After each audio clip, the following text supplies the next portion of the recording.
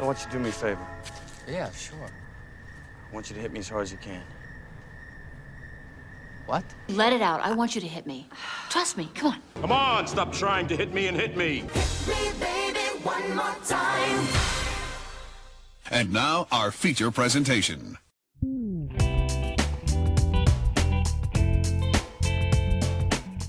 Welcome to Hit Me One More Time, the Nostalgia Reflection Podcast, where we talk about the things we loved when we were younger and ask the question, is this good?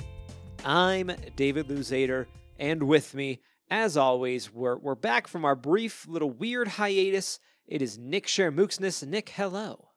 Hey, was it brief? It feels like it's been forever, honestly. Well, I mean, we released some stuff in the interim. Stuff came out. Yeah, I guess that's true. Yes, that's true. For people who did not, I mean, you may have noticed, not been an episode for a minute. If you didn't listen to the schedule update, we are moving to a bi-weekly release schedule for the moment. So you'll be getting episodes or bi-monthly. You know, I never know which one it's supposed to be. That's not what they pay me for. It's just we're going to do 2 episodes a month for a while. Just 2 episodes a month, and this is our first episode coming back and with that schedule. Is bi-monthly just like every 2 months, or can it be twice in a month? Like, can it go both ways? Because bi-weekly does feel like every 2 weeks, but bi-monthly, you feel like should be every 2 months. I think like that phrasing can go. It can go much like the prefix implies. It can go both ways. So I feel like it can fit into that every 2 weeks or every other month or twice a month. It's a very progressive word. Yeah. It was there before its time. Speaking of there before its time, I don't know what that means. I just needed to transition to bring in our great guest.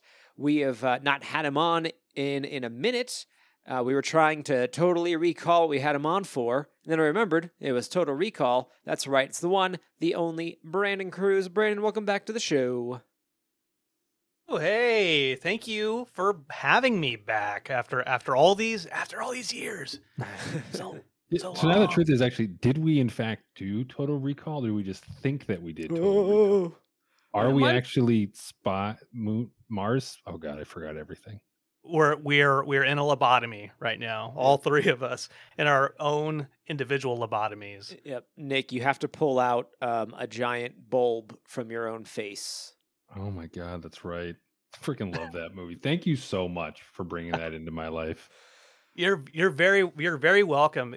You know, the thing with nostalgia is sometimes you don't know if it's good or if, you know, it's just whatever your opinion of or your perspective as a young man or young woman ends up being at the time. So I'm thrilled when I hear that I've introduced something that people actually like and that I'm justified in liking it as well. Dave, I'm not sure if you actually liked it, but Total Recall, yeah, I've loved. I had seen Total Recall before and knew how ridiculous it was, okay. Still enjoyed it all this time later. Like I watched it, and then I told my wife about it, and then she was curious enough to also watch it, and also now loves the movie. So it's spreading. Yes, it's spreading like a virus. That's what I try to do. So the next variation is going to be the Total Recall variant. Total Recall variant. The Schwarzenegger variant. Hey, I didn't want to interrupt during your bi-monthly conversation, but fortnightly is what I end up using. Oh, fortnightly is twice a month. So, put that in your little time description. Okay. Well, apparently we're coming out fortnightly, and that does not mean we release exclusively on Fortnite. But I would if they paid me. If you want to just blast this Fortnite podcast. wants to host our podcast in their battle royale, sure. Yeah. Sure. Tune in Tuesdays for a new Nick and David skin on Fortnite. Yeah. Well, Thanos, Rick and Morty, Master Chief, and some banana guy with arms are all like waving around, being like, "Yeah, we love this show." But speaking of Rick and Morty, I know the new season's over, right? I don't follow Rick and Morty, but Brandon, you do several shows. I know that they kind of come and go, ebb and flow with time and release schedules. Apathetic Enthusiasm is kind of your your usual one. I know you guys just put out a new episode there. But tell us a little bit about your shows, what you do. The new season of Rick and Morty was recent, and I bet you guys probably had lots to say about that. Well, I just want to say real quick that I have not seen season 5 yet, but I do enjoy myself some Rick and Morty. Okay, continue.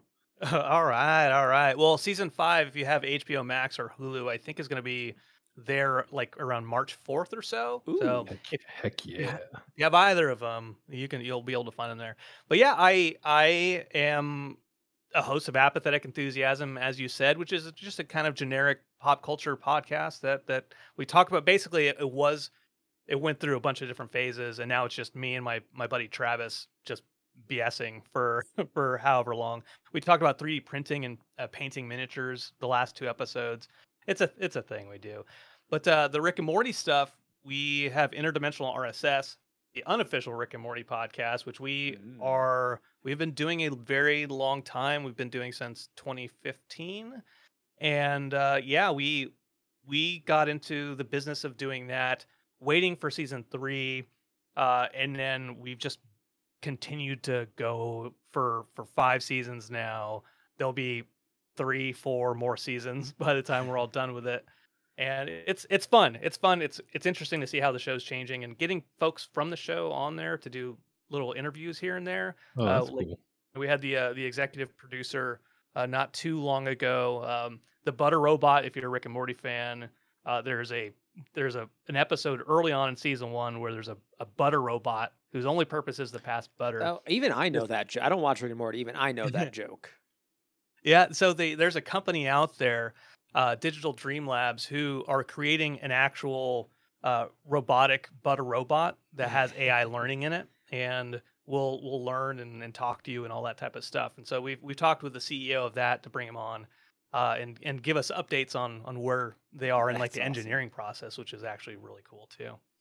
So yeah, that's what we do with Rick and Morty. And then I also kind of produce. I say produce very, very loosely. I basically just record and edit these 2 guys rounding the bases, and that's more of a sports kind of based podcast. So, which I'm not a sports guy, which is why I don't do a lot of the talking. you make it sound good. Yeah, and that's loose on that as well, but I put it together and it's coherent. I think that's the best. I like how modest you are, Brandon, because like in the beginning you were just like, I have this generic podcast, like you're just so humble, and it's like, I'm sure it's a really exciting, like great conversation, but it's like, it's generic, it's just store brand cereal. I get I'm a bad salesman. I don't like talking myself up. I don't know. Like, it's the best damn podcast in the world, Brandon. Own it. This is the best damn podcast. Oh. You guys are the best. Okay. I'm not going to fight you on that. No, there can only be one something Highlander. Well, no, that's TV Travis's show. But yeah, Brandon's shows are great. Check out Brandon's shows. He is one of the hardest working guys in podcasting, and it comes through in his work. And I get that. Like, it's tough to self-promote. People all the time when they find out to do podcasting, it's like, what do you do? I'm like, well, it's this little show we talk about nostalgia. Like, I have a show, and this won't count because it'll already have been over by the time this comes out. Like, I'm booked on a show here in Denver at like a comedy show, and I realize I have to tell people about it, and I'm always like, if you're not busy, if it's not like a bother, you can come to this show I'm part of, when like really I'm like, I want everybody I know to come to this thing. But it's like, if you had nothing else going on, you can come check it out. You want people to support you, but you also don't want to make them feel like they have to support you. Exactly. Like, you want to sneak it in, like put it in like drop it in a glass of wine, like a ring when you're proposing to somebody. Like you want them to choke on the support for you. Right? Damn. Yeah, this is a great metaphor. Well, speaking of great metaphors, man, it's been so long since I've done podcasting on the regular. My transitions are just all over the place, but I'm leaning into it. We are talking this week. Brandon brought our topic, and that is the state. or MTV's The State. Anyway, The State.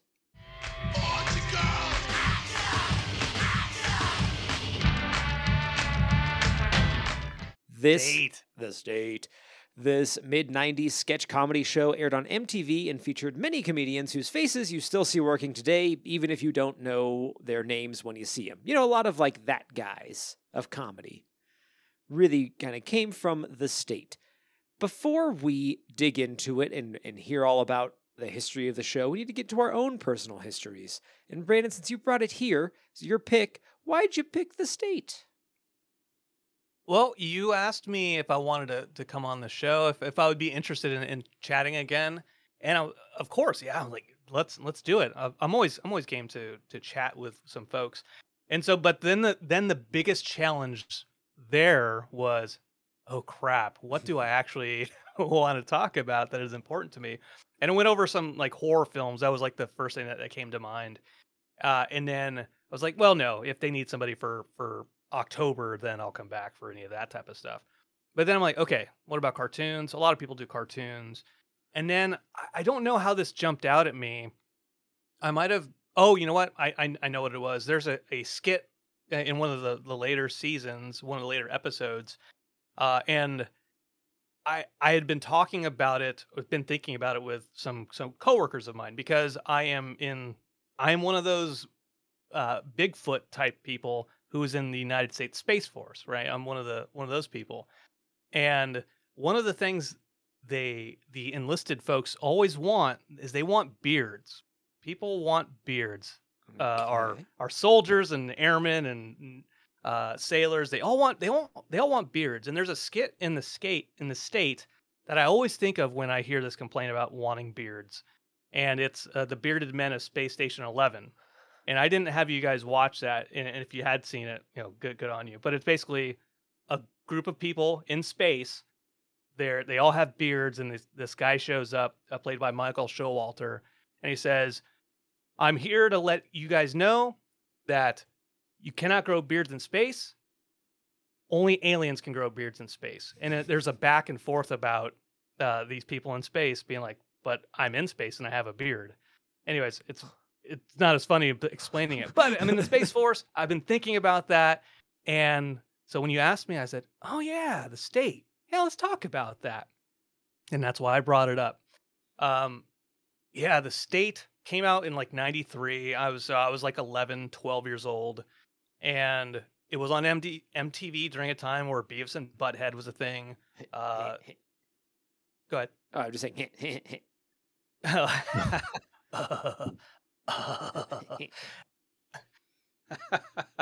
And MTV's Oddities, The Head was a thing. There was a bunch of stuff on MTV at the time that wasn't just Road Rules and The Real World and Road Rules. You know, oh, man. Continue. I won't come on for that episode. And The State was something that jumped out at me as just something like so absurd and so kooky and alternative, and something I hadn't seen before as in comedy. There was SNL at the time. I think that was more of like a Phil Hartman type presence. Michael Myers and all that type of stuff. That The State was completely different and was younger. It felt fresher. And to like an 11, 12-year-old, a lot of that stuff jumped out at me a lot more. So yeah, that's a basic history of it with the show. And of course I've followed most of their careers, the nameless folks that are like, you know, you've seen them, you know who they are, but you may not be able to put a face to a name. Yeah. Yep, exactly. Nick, what about you? What about you in The State? I know were you up all the time in the mid 90s watching Michael Showalter, David Wayne, Ken Marino? All the names. No, I missed out, I think, on a lot of MTV back in the day. You know, I was, so this came out in 1994, so I was like, math, 6 years old, 6 years old, around there. So probably a bit on the younger side for it in particular. But I think as I got a little bit older, There were certain shows, like I remember Road Rules. I don't remember how much I watched of it. I think Daria was an MTV show too, right? Mm-hmm. Yeah, sure was. I remember sneaking episodes of that. But the State, literally had never heard of it. Like, I think when David said that we're doing the State, I was like, is that like a Will Smith movie? Which I think is Enemy of the State. Yeah. Slightly disappointed because I've never actually seen that movie. And well, I don't know if I'm disappointed or not. I have no real, doesn't matter. Well, go ahead. It's a spiritual successor to The Conversation with Gene Hackman, just by the way. Well, throwing that out there. The what? The Conversation with Gene Hackman. Anyway. Yeah. Francis Ford Coppola, I think, way back in the day. Anyways, Gene Hackman's in Enemy of the State as well. They're tied together loosely. Sorry. With the State or just no, with Enemy of the State. Enemy of the State. Okay. I got lost somewhere in there. So long story short, no history with the State, totally going in fresh. I've never been a big comedy sketch person. Love comedy, I love sketching, but both together, it is that thing where, for every good sketch, there's probably like two bad ones, so if you're watching like, a few an episode, like it doesn't always hit. Like, I'm not like, say, a Saturday Night Live kind of guy. Like, I'll watch the occasional skit if someone sends me a YouTube link, but I don't really go out of my way for it. So this was an interesting subject to explore. Anyway, David, what about you? Yeah, I don't have a huge history with the State. I've been aware of it just because, especially in my 20s, I became just very aware of a lot of like fringe comedy from kind of around this time. But it was not a show that I ever got into. Like, I know, a lot of these people. I've watched and loved Wet Hot American Summer and Reno 911. And I love anything that I see Thomas Lennon popping up in. I think is always great. But I was more like, I had friends that were into UCB, the UCB show, which is another weird fringe comedy sketch show. Some Mr. Show with Bob and David, but never the State for some reason. I guess I just didn't know anybody that really watched it. And it wasn't until a few years ago when I was living in Charlottesville, I had a friend that was like pretty into the State. And I didn't see any of like the skits, but they shared some stuff with me. Like, I think they had this GIF. There was like the person they were dating. They used to send the GIF of the hormones back and forth a lot. And if you've seen the first episode of the State, you know what I'm talking about. But that was really kind of my only like exposure until today. It was a show that I'd always and like SNL, like, of course, and I remember people being really into like Mad TV, if I'm just going off of like my sketch comedy history. But this was one that had never like made it my way, and I'd always been like a little bit interested in catching it, but I didn't know where it was for the longest time. And now I know, and now I've seen some of it. How was it? What did I think? What did Nick think? Did it hold up for Brandon? We're going to find all that out. But first, Nick, can you tell us the world's history with the State? Sure can. So much as we've already established, The State was a sketch comedy series that aired on MTV from December 1993 to July 1995 with a total of 4 seasons. The cast consisted of the 11 members of the State comedy troupe and includes Kevin Allison, Michael Ian Black, Ben Garant, Todd Holobeck, Michael Patrick, I shouldn't have screwed up on Patrick, but somehow I did. Michael Patrick, Jan, I don't know. Carrie Kenny, who was referred to by the cast as the only girl we need, which is Thomas Lennon, Joe Lo Truglio, Ken Marino, Michael Showalter, and David Wayne. John, Jane, Jean, whatever, and Wayne were also producers on the show. Overall, the show received mixed reviews at the time, but has fared better critically as the years went on. The troupe says that contrary to popular belief, the show was never canceled. The troupe decided to move on and establish themselves outside of network TV politics. In the years since, the cast has continued to collaborate on a variety of projects such as Reno 911 and Wet Hot American Summer. A reunion was planned but delayed during 2007-2008 screenwriter strike and never materialized. Womp womp. Womp womp womp. So I'll get us started and just say that, like, so I watched like the first 3 episodes. I think, Brandon, you basically told David, like, you watch the first 2 and you basically have it, right? So I watched 3 because I'm an overachiever. I don't know why I laughed, but I was so distracted during most of it because I recognized so many faces from like some from stuff that I've seen recently. Like I think Ken Marino, he's on this HBO show called The Other Two, or HBO Max show called The Other Two, and he's great on it. And I was like, oh my God, that's what he looks like, 20 years younger or however long it's been. And then other people where it was like Michael Ian Black, like I definitely seen him in stuff. I can't remember the last time I saw him in something. Jolo Truglio, we know from Brooklyn Nine-Nine, yeah, Nine-Nine. And then I think people like at least names that don't stand out to me, like David Wayne or Michael Patrick, John Juan, you know what I mean. Ben Garant, like some of those names like don't stand out to me at all. Well, yeah, David Wayne I primarily know just from like Wet Hot American Summer and like the Wet Hot American Summer spin-off shows, which one is really great, one is fine.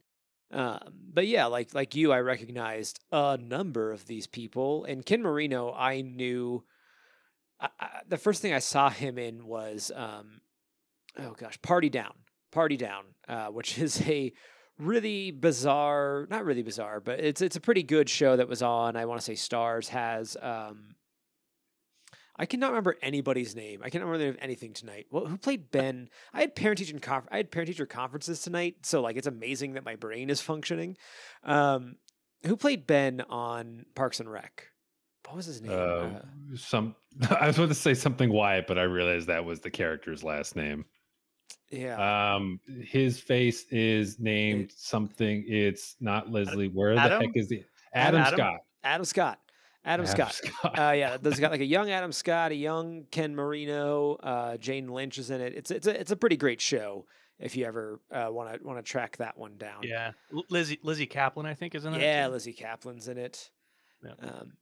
Yeah. So other people you recognize, but that was kind of my first real exposure to Ken Marino, and like Thomas Lennon from Reno 911. Like both were so good in those roles that whenever I see them in anything else now, the first thing my mind goes to is like, oh hey, it's Reno 911.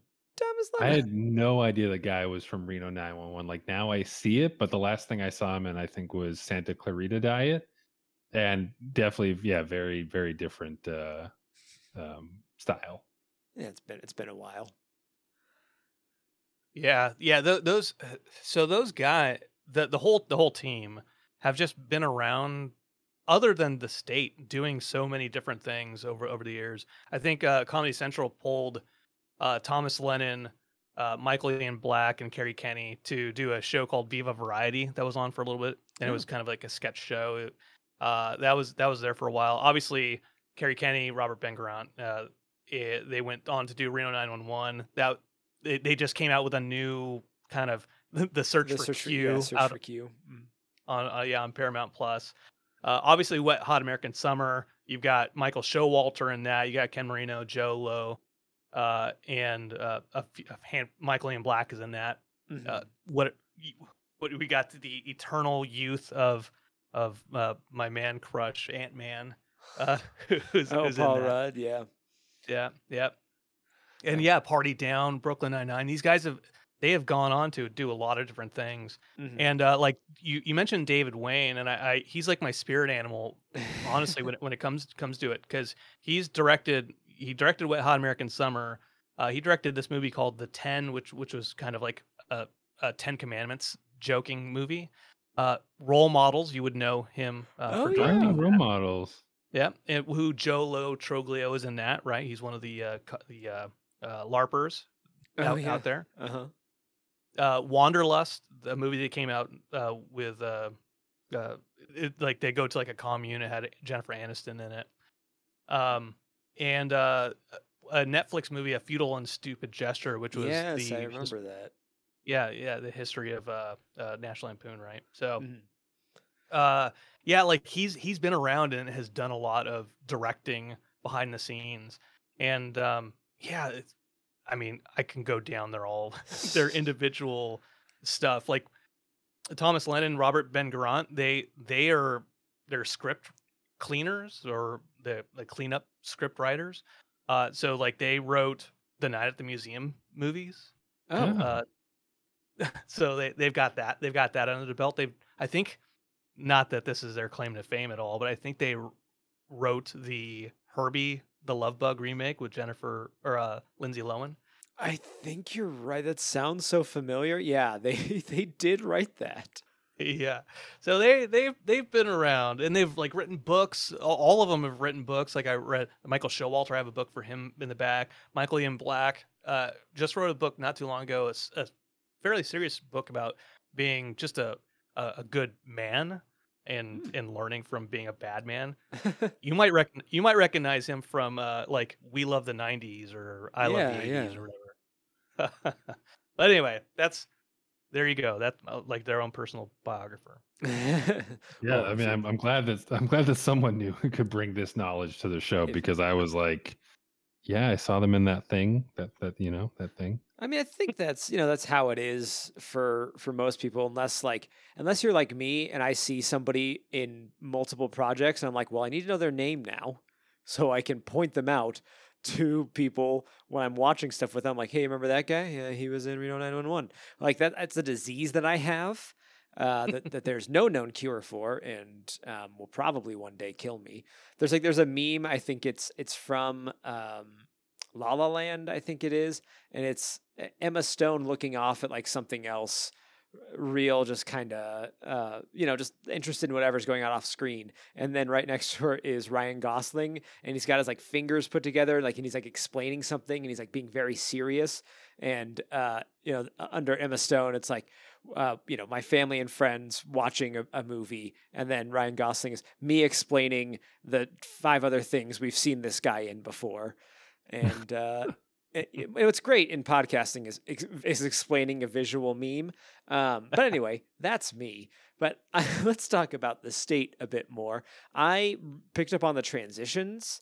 The transitions really stood out to me because like they did that thing where they tried to make each sketch kind of bleed into each other, to the point where I looked up what came first, this or Mr. Show, because that was a thing that Mr. Show did as well.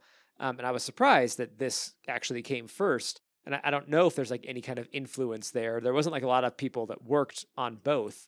But I kind of like that when they do that like transition, 2 people are walking in a scene and then the person that was running in the previous scene just runs right by them just to kind of, transition it. Isn't that's kind of something that happens at least in some of the like sketch comedy groups that I've seen. I don't think I've ever seen a like full on professional one, but I remember them always calling back to certain characters that would suddenly show up in different skits. This was back in 1994, right? So for all I know, that the ones I'm seeing in the last 10, 15 years are because of stuff like The State. Well, but I'm not meaning just like characters reappearing. I'm meaning like there's the skit where the person is like, oh, why are we so itchy? It's because, well, we have fleas, and it cuts over and there's a bunch of guys dressed like Flea from the Red Hot Chili Peppers playing bass. And then the next skit starts with that bass line coming out of a stereo.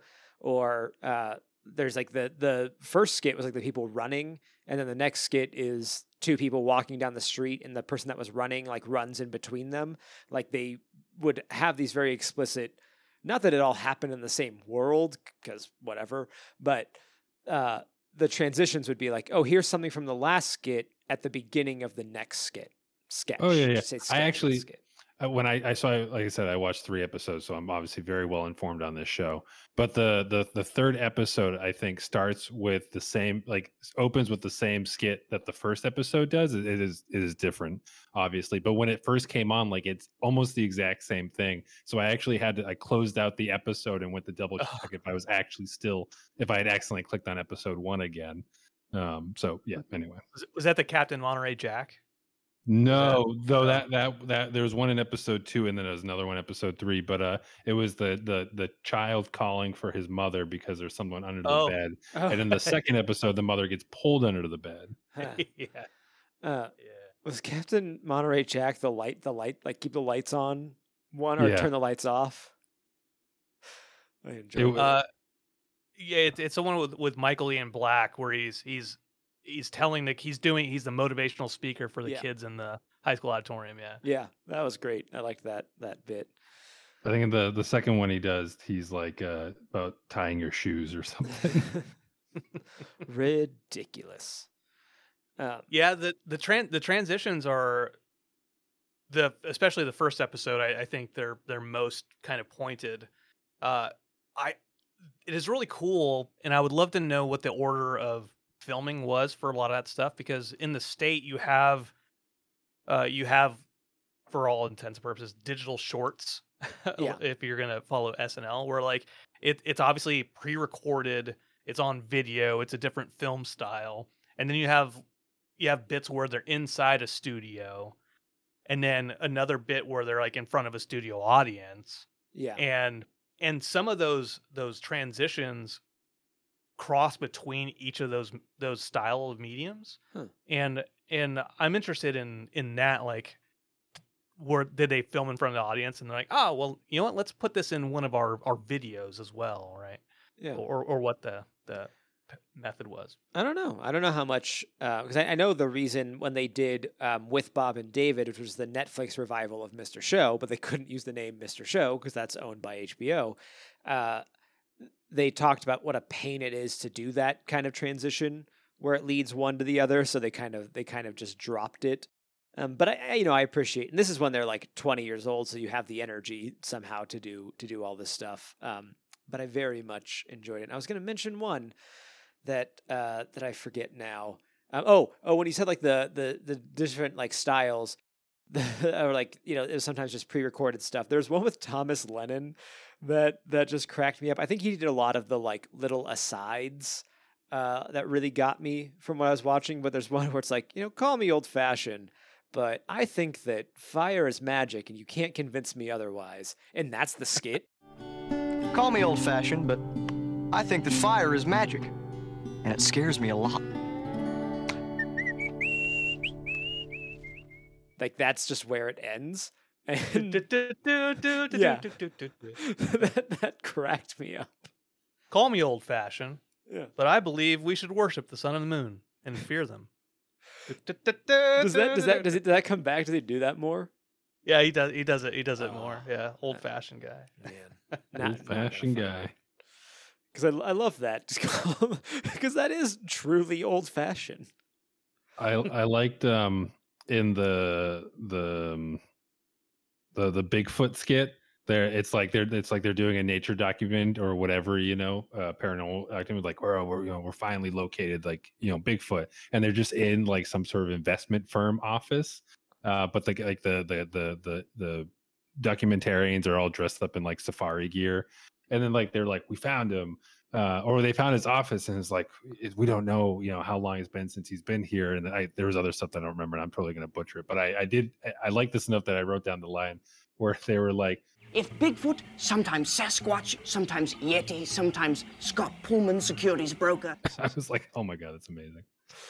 That skit is so great because, and I think it's similar with a lot of different state skits throughout the season.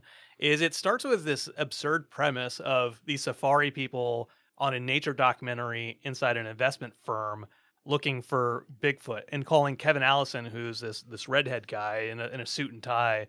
They're saying like he's Bigfoot, and he's getting pissed off. He's like, "What are you guys even doing here?" And the safari people are like, yeah, he's getting really protective about his kids. And then as they get further into the skit, all of a sudden, Kevin Allison says, he yells to his kids, "Run, run!" And these two Sasquatch kids that are dressed up as Sasquatches run out. And so it starts absurd, but then somehow it's the actual reality of that world that there's a Sasquatch who's disguised himself as an investment broker. Scott Pullman, securities broker.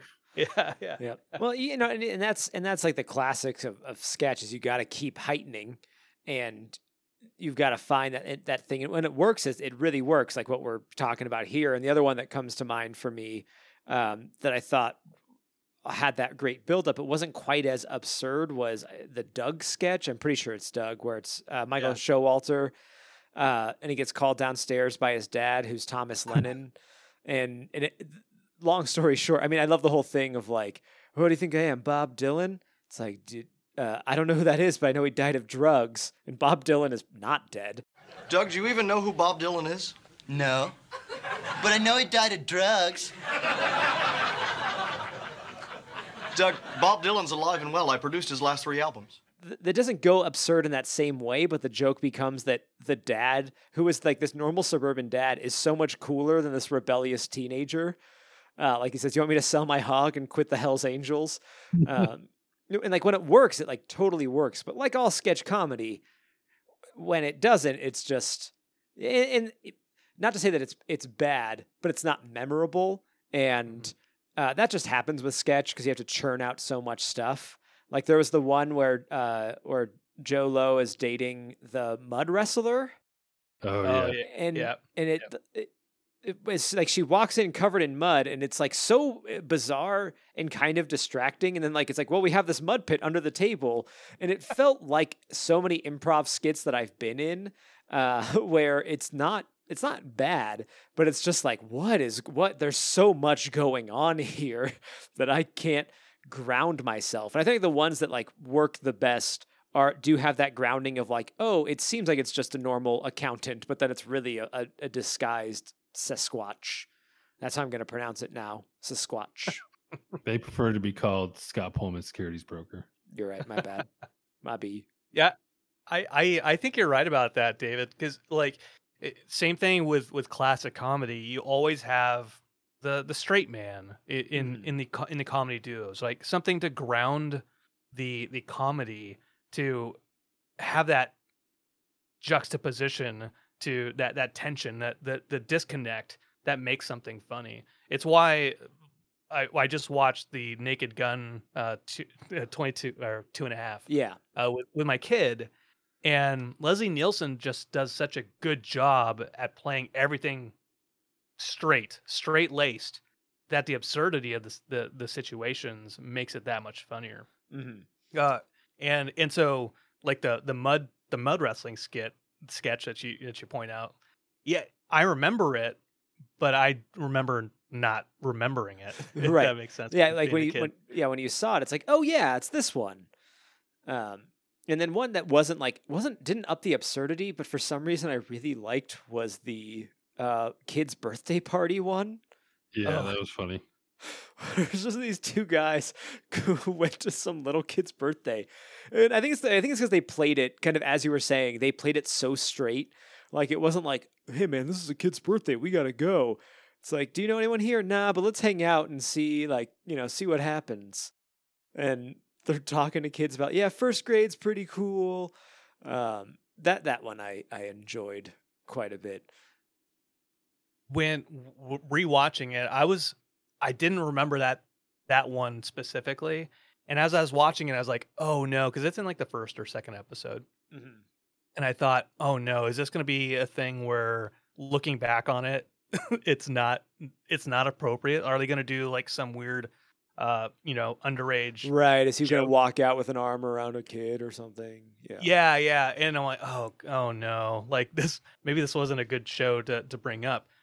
But it ended up still being very, very like clean. It was a clean way to end that skit, where they weren't talking about, they didn't do anything inappropriate like that. Just the absurdity of college kids being like, all right, hey, thanks for having us over, Mrs. McGillicuddy, or whatever her name is. Right. Who doesn't question it at all. Yeah, she's like, oh yeah, come in. Like these guys come in with beer, and she's like, yeah, come in.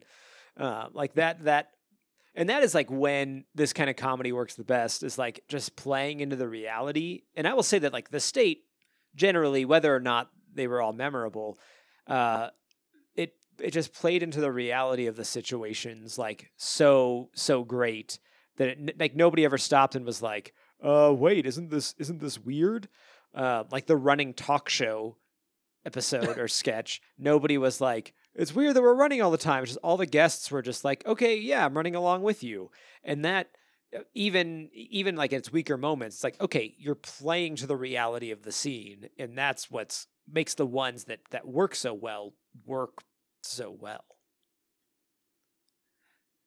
And the first episode, that totally laid the groundwork, the DNA for whitest kids you know. so much DNA from the state over there. But the whole thing about like you can't say, and I'm going to say this and be taken away by Secret Servicemen, but you can't, the whole thing you can't say I'm going to kill the president. There they did make an underage joke in that sketch, and that was uncomfortable. Oh yeah, the TV personality or whatever the on-screen talent. Oh, yeah, that's right. Michael Ian Black's little on-screen personality, or on-screen talent. Yeah. But there's a great Whitest Kids You Know sketch, which is all about. I think I just combined the words skit and sketch because my brain couldn't decide which one I wanted to say. But there's this whole thing about like you cannot say I want to kill the president, and it just keeps going of like all these things that like are totally not okay to say, but they're justifying it by saying it's not okay to say it first, and that just had that exact same energy to me. Does no one know that? Yeah, I did not watch the Whitest Kids You Know. Forgot about that group. To be honest with you, I did catch some skits later on, like the grape, the grape commercial, where like you can't. It was like a commercial for like juice or underwear, like a kind of Fruit of the Loom thing, and it was like I will grape you in the mouth, and the executives are like you can't say that. Like, no, this is really good. I'm gonna tie you to a chair and grape you. It's a. That's the skit I know from Whitest Kids You Know. Yeah, I was a little bit surprised. I thought the state was going to be a little bit edgier, just from like my perception of the people. And not to say like it's bad because it wasn't edgy, but I thought there was going to be a little bit more like we're really like pushing and maybe there are, and I just didn't see it. But I thought there'd be more like we're really pushing the line here, huh? Well, I think if you compare it to. I already compared it to SNL. Yeah, for sure. But I think if you compare it to other things that were on TV at the time, it was edgier in a way because it was more absurdist.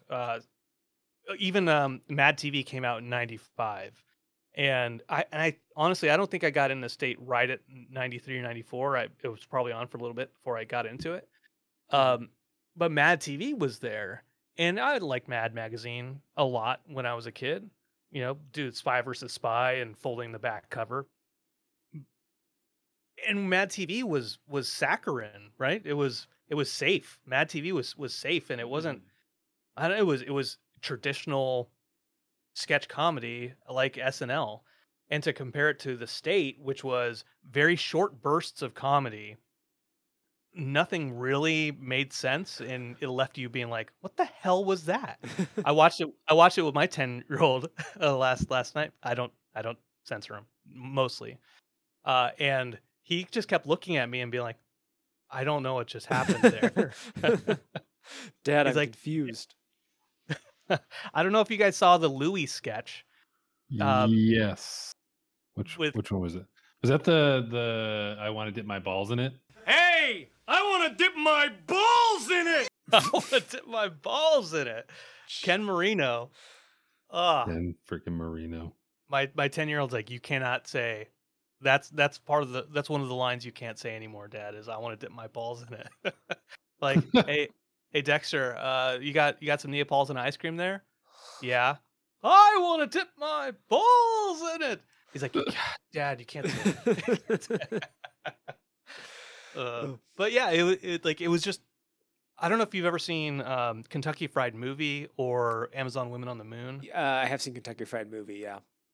Okay, so the Zucker brothers, Jim Abrams, yeah, they had this movie way before Airplane came out, and it was basically a sketch comedy movie. It was, yeah. Where you just had it's real weird. Yeah, a bunch of sketches, a sketch. See, it's happening. It's happening. And they're not really tied to each other. They're just a bunch of commercials in this long movie. And to me, that's what the state felt like. Stuff that isn't tied together necessarily, but it's funny. And some are better than others, of course. But wow, it felt like a show that, like, if I had continued watching it, it would have like built up a debt of humor. Like as I got to like sort of appreciate the actors more and the skits and some of the familiarities. I could see myself like enjoying it more and more, but there was definitely this whiplash in the beginning where I'm just kind of watching the first episode and I'm like, oh, I guess that was funny. Like I wasn't really laughing. It really wasn't until like towards the end of the second episode and the third one where I was like really chuckling along and just like getting into it.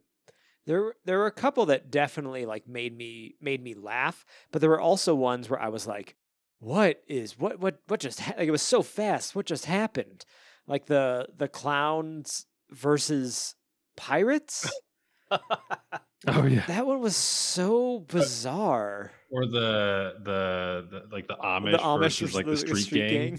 And then there's a bunch of nuns in the back like, we'll fight you. Yeah, that was pretty good. That was pretty funny. Or the family, the crackers, the family just comes over and eats crackers like just obnoxiously all over their living room. Yeah. I mean, and again, it goes back to that, like you have 22 minutes to fill, every week. Yeah. Not all of these are going to be gold, but yeah, when it hits, it hits. I think what it does suffer from, in a lot of shows suffer from this, especially when the comedy is stemmed from references and what have you, is something is lost when you are now in modern day looking back at it. So that clown versus, or what is it? Clown versus pirate sketch. That, and on MTV at the time, they had these commercials that were talking about. Oh, that's right. It was yes, it had the logo and everything. Yes, like the PSAs being like, "Hey, be careful. It's not cool to do drugs, or it's not cool to fight or be violent." And so there's a reference there that modern audiences, my son will never understand that. He's not there at the time, and he'll never be there at the time. But that's what that's referencing. Same thing with like a Scary Movie has a lot of those modern day references at the time. Yeah, that you're gonna miss. Well, yeah, that whole thing of like, oh, Slash just living in the wall, and we have fleas now. Like, are jokes that I get, but like, yeah, if I showed that to my girlfriend, who just wasn't as pop culturally minded at the time of those things, she would be like, "What? I don't get." Why are those guys dressed like that? What's fleas? Yeah, there's totally some stuff, and like we have the lead singer of the Spin Doctors on tonight. Is like, okay, that reference could have only happened in 1993. There's no other time that people would have been like, yeah, lead singer of the Spin Doctors. Also, Spin Doctors. You mentioned the Kentucky Fried Movie made me look up the Kentucky Fried Movie, and I'm remembering some of the great sketches from there. And boy, I really wish Cleopatra Schwartz was a real movie. Now that we're talking about it, Big Jim Slade, A Fistful of Yen, man. All of it's Kentucky Fried Movie is pretty good. I'll say. Some of it's real weird, but the good stuff in it is totally worth the time. Anyway, The State. Anything else we haven't talked about from The State that anybody wants to bring up? The State. I don't know. I mean, it definitely had some funny moments, and I'm glad that a lot of the cast at least went on and did more, like did other things. But it definitely, I'm thinking now, like the opening, like the song, I can't even think of what the lyrics are. It's just kind of like screaming it at you, and almost like the opening is so, what's the word I'm looking for? Not juxtaposed, but like compared to like how the skits play out and kind of like what happens in the skits, like the opening feels so MTV, for the 90s, like just kind of grungy, a little bit like edgy, but not actually edgy. I think we kind of made a similar statement earlier. And then you get into the skits where like people are eating crackers, or I want to dip my balls in it, which just doesn't really gel with sort of like the intersections they would do, or the opening or closing credits, like just young people in like denim jeans hanging out on a rooftop. But that did have like a very 90s aesthetic to it. It just was so much of its time. Yeah. No, I Nick is right on the intro, because it's like the And every one of the actors comes up and it shows their name and they go in front of the camera and then they step away. And they all look badass. They all look mid-90s grunge and cool. And then they go into a sketch about sex hormones or Barry Lutz monkey torture, stuff like that. I think some of it too is like knowing these guys now and then seeing them in this. I'm like, look at little baby Ken Marino. Look at him, he's a little baby guy. Look at little baby Ken Marino. You like forget that some people had like, you know, periods where they were younger than they are, than you know them currently, you know? Yeah, and I think because like these guys didn't take off until like the state helped them to take off, but their careers really got bigger kind of after. So then like to go back and see them before then, it's just like, oh dang, look at them. No, yeah. When I was a kid and I was watching the show, a couple of my friends would watch the show too, and I remember like looking at all these actors and us picking which was our favorite, right? And like mine back then was I swapped between Thomas Lennon and Joe Lowe at the time. And now looking back at it and now seeing what they've all gone and done, all the magnificent things they've gone and done, I'm like, hey, they're just so damn great. I can't pick a single one of them because they're all so awesome. Yeah. Yeah, for sure. Well, this is the part of the show we reflect. Oh, sorry, were you going to say something? No, I was just calling them all bastards. Oh. Bastard peoples. Those jerks. Go home and bite my pillow. This is the part of the show where we reflect, we collect our final thoughts. Is this worth visiting today, or should it stay in the Hall of Memory? Brandon, you brought it here to us. Should people go watch The State, or, just quote it with your friends if you got the memories? I think that, you're putting a lot of pressure on me because if I say the wrong thing and you guys don't think it's good, then I look completely wrong. I will say this all is a tough are one. accepted. Like sketch shows are a tough one. So I'll give you that out. I think in some ways it's like finding a funny video on YouTube and then sending it to your friend, sending it to a brother or sister or girlfriend or husband, whatever, and then having them watch it and then staring at them as they're watching the video, trying to get them to laugh at the same thing that you think is funny, but they know that you're watching them and wanting them to laugh, and so it puts them under a pressure that they don't want to laugh, but they feel like they have to. I don't want this to be like that, right? I would love to send a video to somebody and be like, "There's no pressure. If you like it, here is Taco Delivery Man with Kevin Allison. He's a mailman who stopped delivering mail and now he's just delivering tacos to people's mailboxes." I love that. I want that. That's pretty funny. Just watch it. If you like it, you like it. If you don't, you don't. Bearded Men at Space Station 11. Do you like it? Is it funny? Yay. If it's not, that's fine. I think that's the State, right? There are memorable sketches out there. There are ones that people are going to laugh, and there's other ones that people are going to be like, that's really stupid. But I think where the humor stems from, especially in older shows, like if you go back to watch the old SNL, that was a different generation. Our parents, our grandparents watched that, and they watch you and want you to laugh at the same things that they laughed at. But the society is different, context is different. But you, as a younger person, laugh at those things because it makes the other person happy. Mm-hmm. Like there's a personal relationship with that joke and with that humor. There's it's almost not historical, but it's legacy comedy. I totally understand.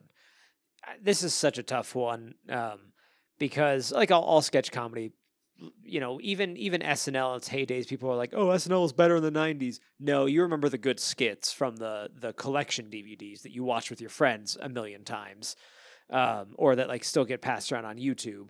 Like there was trash there as well. Not saying that there's trash on the state, but I'm just saying, like, in all sketch comedy, as we've said, there's lesser, and I tried looking. There's not really the individual skits online, so it's really hard then to like find that best stuff and pass it around. I really did enjoy some of what I saw on the state. Some of it, again, was just like so kind of confusing and random, and I would have loved that in my 20s, early 20s. Now I'm a little bit more like, no, not for me, not totally my thing. I would love to see more of the best parts of the state, but unfortunately it's not like super available, so I don't know when I will. I'm probably not going to watch like full episodes, but I wouldn't turn up my nose at it. I will say, for me, sketch comedy wise these days, what's really doing it is I Think You Should Leave with Tim Robbins on Netflix. Oh man, that is a great sketch comedy, 15 minutes long.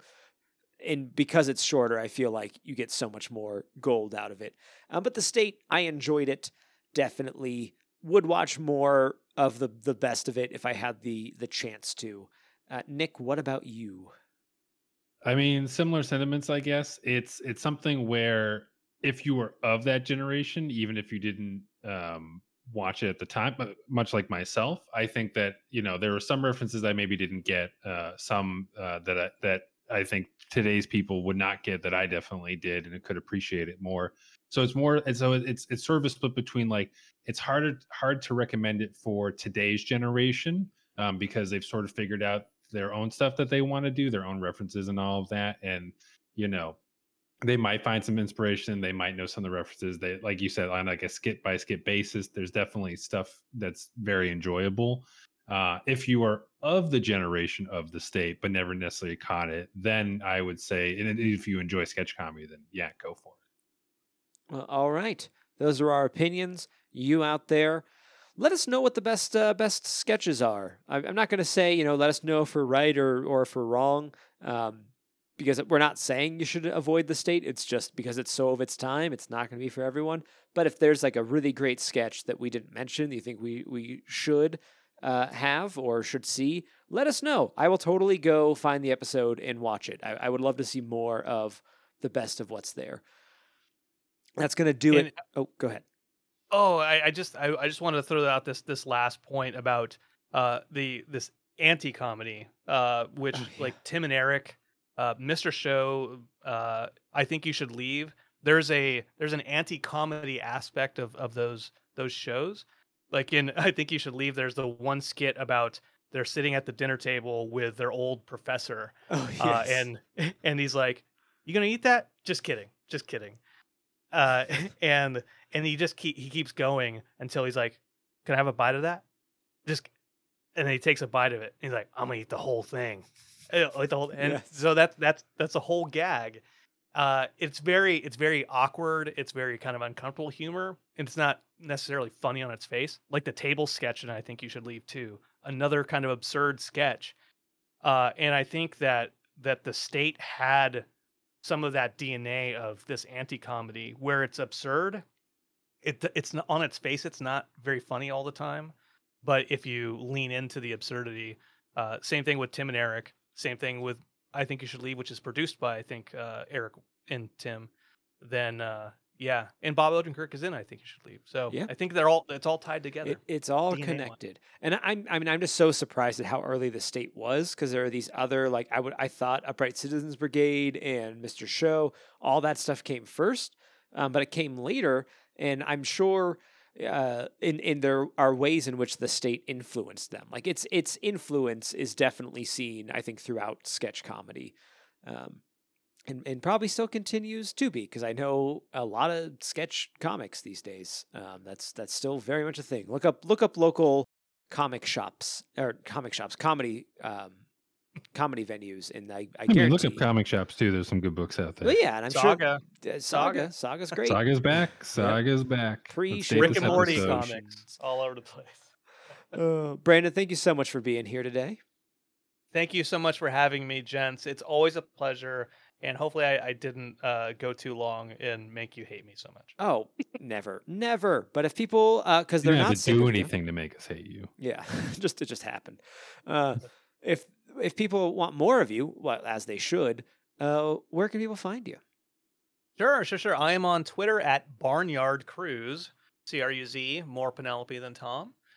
And Apathetic Enthusiasm, it's at Apathusiast on Twitter. If you want to get that Rick and Morty show, it's at Rick and Morty Pod on Twitter. And if you care about sports, then Rounding the Bases is at Rounding the B. They say rounding, what does the B stand for? They say it's butthole, but obviously it's surrounding the bases. Whatever. All right. Well, check that out. Nick, thanks for being here. Thanks for having me, David. Thanks for letting me back on time and time again. Well, of course, it's not the show without you and without everybody's favorite part, which happens now. Nick, where can people find you? Oh, yeah, it's true. Well, you can still find me on Instagram at palblamshazam_art or on Twitter at palblamshazam. And if people want to find me, it's Davluz, DAVLUZ, Twitter and Instagram. Find me there. Of course, you can find the show. Hit Me One More Pod on all the socials. HitMeOneMoreTime.com/contact. All the ways to get in contact with us. We'd love to hear from you. And I don't know why I thought I had other stuff to say, and I don't. So why don't we just go ahead and wrap this up? Listening audience, we do this show for you. We do this show because of you. Remember, you can't move forward if you're always looking back. We'll see you next time.